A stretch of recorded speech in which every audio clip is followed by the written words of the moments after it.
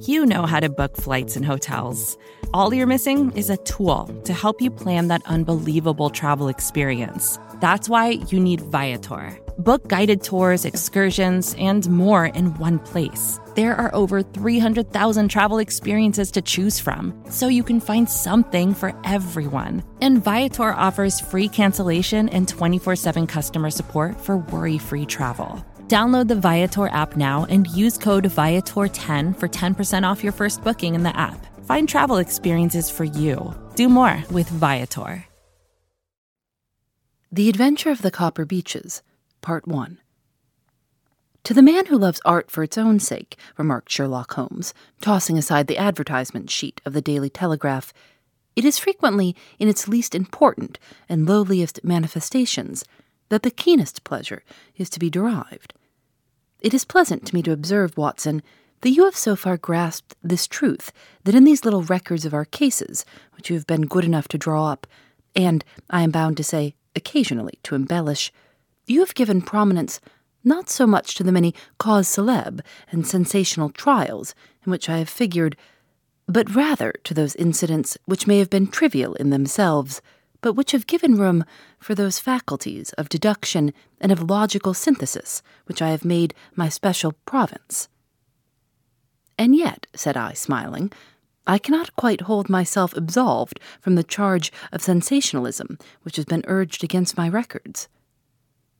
"You have erred, perhaps," he observed, taking up a glowing cinder with the tongs and lighting with it the long cherry-wood pipe which was wont to replace his clay. "You have erred, perhaps, in attempting to put color and life into each of your statements, instead of confining yourself to the task of placing upon record that severe reasoning from cause to effect, which is really the only notable feature about the thing."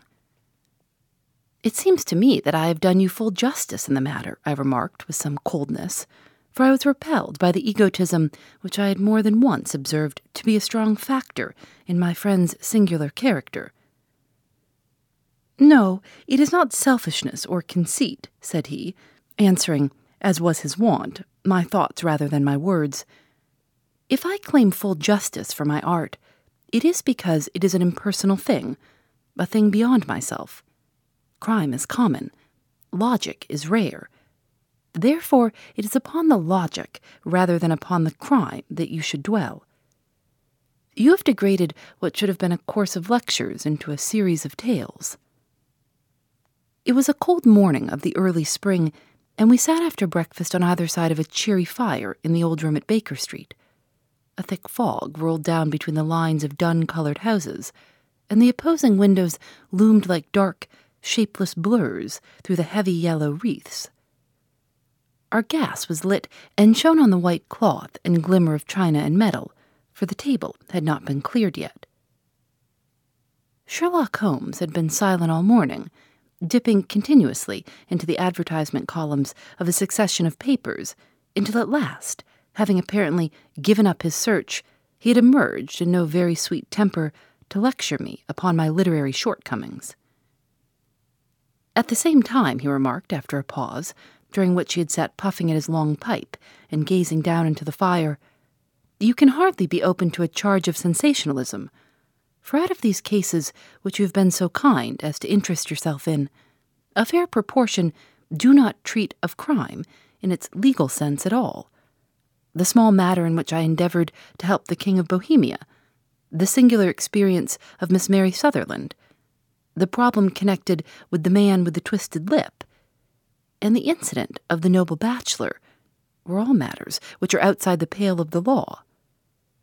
But in avoiding the sensational, I fear that you may have bordered on the trivial." "The end may have been so," I answered, "but the methods I hold to have been novel and of interest." "My dear fellow, what do the public, the great unobservant public, who could hardly tell a weaver by his tooth, or a compositor by his left thumb, care about the finer shades of analysis and deduction? But, indeed, if you are trivial, I cannot blame you, for the days of the great cases are past. Man, or at least criminal man, has lost all enterprise and originality. As to my own little practice, It seems to be degenerating into an agency for recovering lost lead pencils and giving advice to young ladies from boarding schools. I think that I have touched bottom at last, however. This note I had this morning marks my 0 point, I fancy. Read it." He tossed a crumpled letter across to me. It was dated from Montague Place upon the preceding evening, and ran thus: "Dear Mr. Holmes, I am very anxious to consult you as to whether I should or should not accept a situation which has been offered to me as governess. I shall call at 10:30 tomorrow, if I do not inconvenience you. Yours faithfully, Violet Hunter." "Do you know the young lady?" I asked. "Not I. It is 10:30 now." "Yes, and I have no doubt that is her ring." "It may turn out to be of more interest than you think. You remember that the affair of the blue carbuncle, which appeared to be a mere whim at first, developed into a serious investigation. It may be so in this case also." "Well, let us hope so, but our doubts will very soon be solved, for here, unless I am much mistaken, is the person in question." As he spoke, the door opened, and a young lady entered the room. She was plainly but neatly dressed, with a bright, quick face, freckled like a plover's egg, and with the brisk manner of a woman who has had her own way to make in the world. "You will excuse my troubling you, I am sure," said she, as my companion rose to greet her. "But I have had a very strange experience, and, as I have no parents or relations of any sort from whom I could ask advice, I thought that perhaps you would be kind enough to tell me what I should do." "Pray take a seat, Miss Hunter. I shall be happy to do anything that I can to serve you." I could see that Holmes was favorably impressed by the manner and speech of his new client. He looked her over in his searching fashion, and then composed himself, with his lids drooping and his fingertips together, to listen to her story. "I have been a governess for 5 years," said she, "in the family of Colonel Spence Monroe. But 2 months ago, the colonel received an appointment at Halifax, in Nova Scotia, and took his children over to America with him, so that I found myself without a situation. I advertised, and I answered advertisements, but without success. At last, the little money which I had saved began to run short, and I was at my wits' end as to what I should do. There is a well-known agency for governesses in the West End called Westaway's, and there I used to call about once a week in order to see whether anything had turned up which might suit me. Westaway was the name of the founder of the business, but it is really managed by Miss Stupor. She sits in her own little office, and the ladies who are seeking employment wait in an anteroom, and are then shown in one by one, when she consults her ledgers and sees whether she has anything which would suit them. Well, when I called last week, I was shown into the little office as usual, but I found that Miss Stupor was not alone.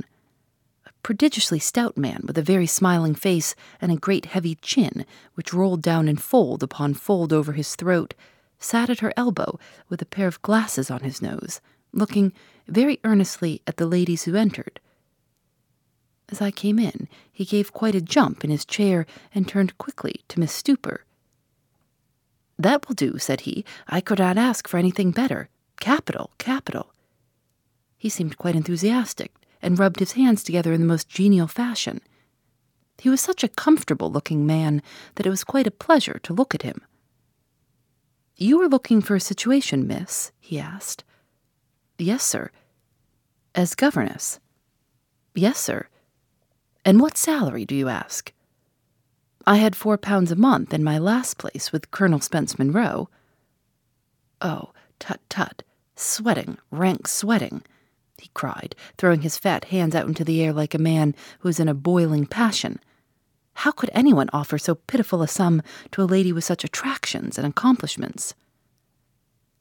"My accomplishments, sir, may be less than you imagine," said I. "A little French, a little German, music, drawing—" "Tut-tut," he cried. "That is all quite beside the question. The point is, have you or have you not the bearing and deportment of a lady? There it is in a nutshell. If you have not, you are not fitted for the rearing of a child who may some day play a considerable part in the history of the country. But if you have, why, then, how could any gentleman ask you to condescend to accept anything under the 3 figures? Your salary with me, madam, would commence at £100 a year. You may imagine, Mr. Holmes, that to me, destitute as I was, such an offer seemed almost too good to be true. The gentleman, however, seeing perhaps the look of incredulity upon my face, opened a pocket-book and took out a note. "It is also my custom," said he, smiling in the most pleasant fashion, until his eyes were just 2 little shining slits amid the white creases of his face, "to advance to my young ladies half their salary beforehand, so that they may meet any little expenses of their journey and their wardrobe." It seemed to me that I had never met so fascinating and so thoughtful a man. As I was already in debt to my tradesmen, the advance was a great convenience. And yet there was something unnatural about the whole transaction which made me wish to know a little more before I quite committed myself. "May I ask where you live, sir?" said I. "Hampshire, charming rural place. The Copper Beeches, 5 miles on the far side of Winchester. It is the most lovely country, my dear young lady, and the dearest old country house." "And my duties, sir, I should be glad to know what they would be."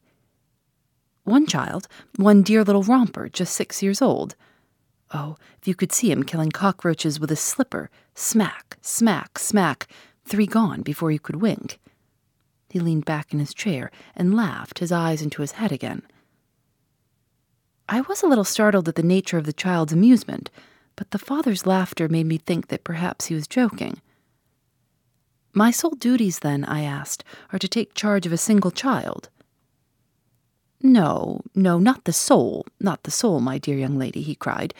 "Your duty would be, as I am sure your good sense would suggest, to obey any little commands my wife might give, provided always that they were such commands as a lady might with propriety obey.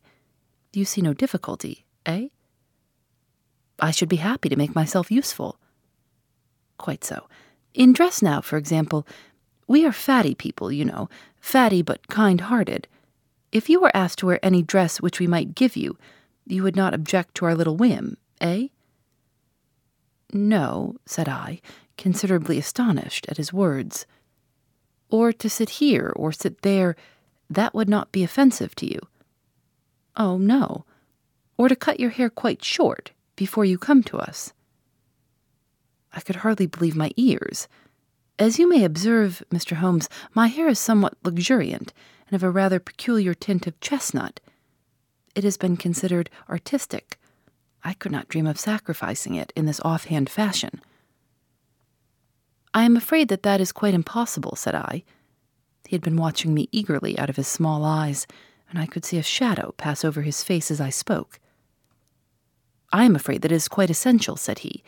"It is a little fancy of my wife's, and ladies' fancies, you know, madam, ladies' fancies must be consulted, and so you won't cut your hair?" "No, sir, I really could not," I answered firmly. "Ah, very well. Then that quite settles the matter. It is a pity, because in other respects you would really have done very nicely. In that case, Miss Stupor, I had best inspect a few more of your young ladies." The manageress had sat all this while busy with her papers without a word to either of us. But she glanced at me now with so much annoyance upon her face that I could not help suspecting that she had lost a handsome commission through my refusal. "Do you desire your name to be kept upon the books?" she asked. "If you please, Miss Stupor."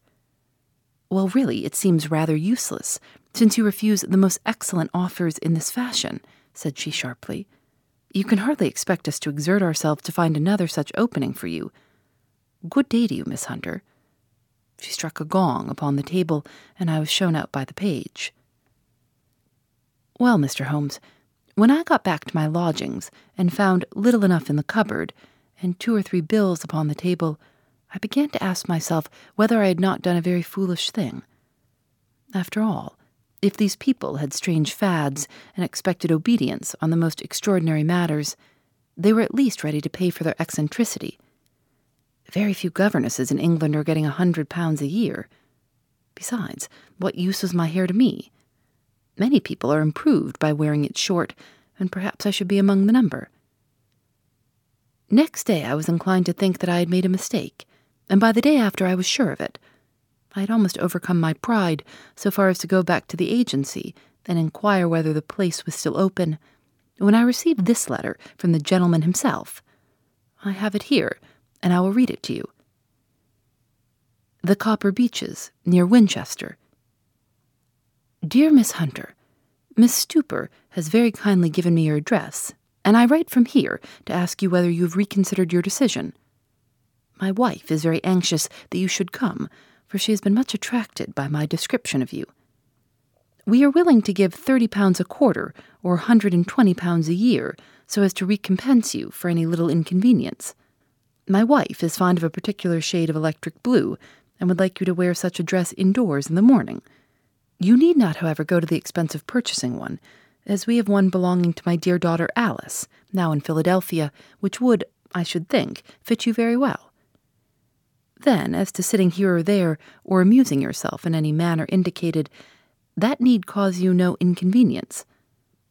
As regards your hair, it is no doubt a pity, especially as I could not help remarking its beauty during our short interview, but I am afraid that I must remain firm upon this point, and I only hope that the increased salary may recompense you for the loss. Your duties, as far as the child is concerned, are very light. Now do try to come, and I shall meet you with the dog-cart at Winchester. Let me know your train. Yours faithfully, Jeffro Rucastle. That is a letter which I have just received, Mr. Holmes, and my mind is made up that I will accept it. I thought, however, that before taking the final step, I should like to submit the whole matter to your consideration. Well, Miss Hunter, if your mind is made up, that settles the question, said Holmes, smiling. But you would not advise me to refuse. I confess that it is not the situation which I should like to see a sister of mine apply for. What is the meaning of it all, Mr. Holmes? Ah, I have no data. I cannot tell. Perhaps you have yourself formed some opinion. Well, there seems to me to be only one possible solution. Mr. Rucastle seemed to be a very kind, good-natured man. Is it not possible that his wife is a lunatic, that he desires to keep the matter quiet for fear she should be taken to an asylum, and that he humors her fancies in every way in order to prevent an outbreak? That is a possible solution. In fact, as matters stand, it is the most probable one. But in any case, it does not seem to be a nice household for a young lady. But the money, Mr. Holmes, the money. Well, yes, of course, the pay is good, too good. That is what makes me uneasy. Why should they give you £120 a year when they could have their pick for £40? There must be some strong reason behind. I thought that if I told you the circumstances, you would understand afterwards if I wanted your help. I should feel so much stronger if I felt that you were at the back of me. Oh, you may carry that feeling away with you. I assure you that your little problem promises to be the most interesting which has come my way for some months. There is something distinctly novel about some of the features. If you should find yourself in doubt or in danger— Danger? What danger do you foresee? Holmes shook his head gravely.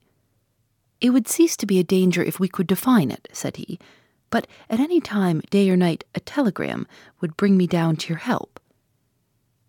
That is enough. She rose briskly from her chair with the anxiety all swept from her face. I shall go down to Hampshire quite easy in my mind now. I shall write to Mr. Rucastle at once, sacrifice my poor hair tonight, and start for Winchester tomorrow.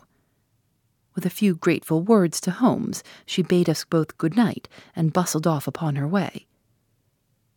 At least, said I, as we heard her quick, firm steps descending the stairs, she seems to be a young lady who is very well able to take care of herself. And she would need to be, said Holmes gravely. I am much mistaken if we do not hear from her before many days are past. It was not very long before my friend's prediction was fulfilled. A fortnight went by, during which I frequently found my thoughts turning in her direction, and wondering what strange side alley of human experience this lonely woman had strayed into. The unusual salary, the curious conditions, the light duties, all pointed to something abnormal, though whether a fad or a plot, or whether the man were a philanthropist or a villain, it was quite beyond my powers to determine. As to Holmes, I observed that he sat frequently for half an hour on end, with knitted brows and an abstracted air, but he swept the matter away with a wave of his hand when I mentioned it. "Data, data, data," he cried impatiently. "I can't make bricks without clay." And yet he would always wind up by muttering that no sister of his should ever have accepted such a situation. The telegram which we eventually received came late one night, just as I was thinking of turning in, and Holmes was settling down to one of those all-night chemical researches which he frequently indulged in, when I would leave him stooping over a retort and a test tube at night and find him in the same position when I came down to breakfast in the morning. He opened the yellow envelope, and then, glancing at the message, threw it across to me. "Just look up the trains in Bradshaw," said he, and turned back to his chemical studies. The summons was a brief and urgent one. "Please be at the Black Swan Hotel at Winchester at midday tomorrow," it said. "Do come. I am at my wit's end. Hunter." "Will you come with me?" asked Holmes, glancing up. "I should wish to." "Just look it up, then." "There is a train at 9:30, said I, glancing over my Bradshaw. "It is due at Winchester at 11:30. "That will do very nicely. Then perhaps I had better postpone my analysis of the acetones, as we may need to be at our best in the morning." By 11 o'clock the next day we were well upon our way to the old English capital. Holmes had been buried in the morning papers all the way down, but after we had passed the Hampshire border, he threw them down and began to admire the scenery. There was an ideal spring day, a light blue sky flecked with little fleecy white clouds drifting across from west to east. The sun was shining very brightly, and yet there was an exhilarating nip in the air which set an edge to a man's energy. All over the countryside, away to the rolling hills around Aldershot, the little red and grey roofs of the farmsteadings peeped out from amid the light green of the new foliage. "Are they not fresh and beautiful?" I cried, with all the enthusiasm of a man fresh from the fogs of Baker Street. But Holmes shook his head gravely. "Do you know, Watson," said he, "that it is one of the curses of a mind with a turn like mine that I must look at everything with reference to my own special subject? You look at these scattered houses, and you are impressed by their beauty. I look at them, and the only thought which comes to me is a feeling of their isolation, and of the impunity with which crime may be committed there." "Good heavens," I cried, "who would associate crime with these dear old homesteads?" "They always fill me with a certain horror. It is my belief, Watson, founded upon my experience, that the lowest and vilest alleys in London do not present a more dreadful record of sin than does the smiling and beautiful countryside." "You horrify me." "But the reason is very obvious. The pressure of public opinion can do in the town what the law cannot accomplish. There is no lane so vile that the scream of a tortured child or the thud of a drunkard's blow does not beget sympathy and indignation among the neighbors. And then the whole machinery of justice is ever so close that a word of complaint can set it going, and there is but a step between the crime and the dock. But look at these lonely houses, each in its own fields, filled, for the most part, with poor, ignorant folk who know little of the law. Think of the deeds of hellish cruelty, the hidden wickedness which may go on year in, year out in such places, and none the wiser. Had this lady, who appeals to us for help, gone to live in Winchester, I should never have had a fear for her. It is the 5 miles of country which makes the danger. Still, it is clear that she is not personally threatened." "No, if she can come to Winchester to meet us, she can get away." "Quite so. She has her freedom." "What can be the matter, then? Can you suggest no explanation?" "I have devised 7 separate explanations, each of which would cover the facts as far as we know them. But which of these is correct can only be determined by the fresh information which we shall no doubt find waiting for us. Well, there is the tower of the cathedral, and we shall soon learn all that Miss Hunter has to tell. Claude 3 from Anthropic is your one-stop shop for enterprise AI. With models at every point of the price-performance curve, you no longer have to make trade-offs between intelligence, speed, and cost. Claude 3 Opus sets new industry benchmarks for intelligence. Sonnet strikes the perfect balance between skill and speed. And Haiku is the fastest and lowest-cost model on the market, perfectly designed for high-volume, high-speed use cases. Join the thousands of enterprises who use Anthropic to navigate this new frontier. Visit anthropic.com/Claude, CLAUDE, today. Jumpstart your genius with Claude 3 by Anthropic. Phoebe Reads a Mystery is recorded in the studios of North Carolina Public Radio, WUNC.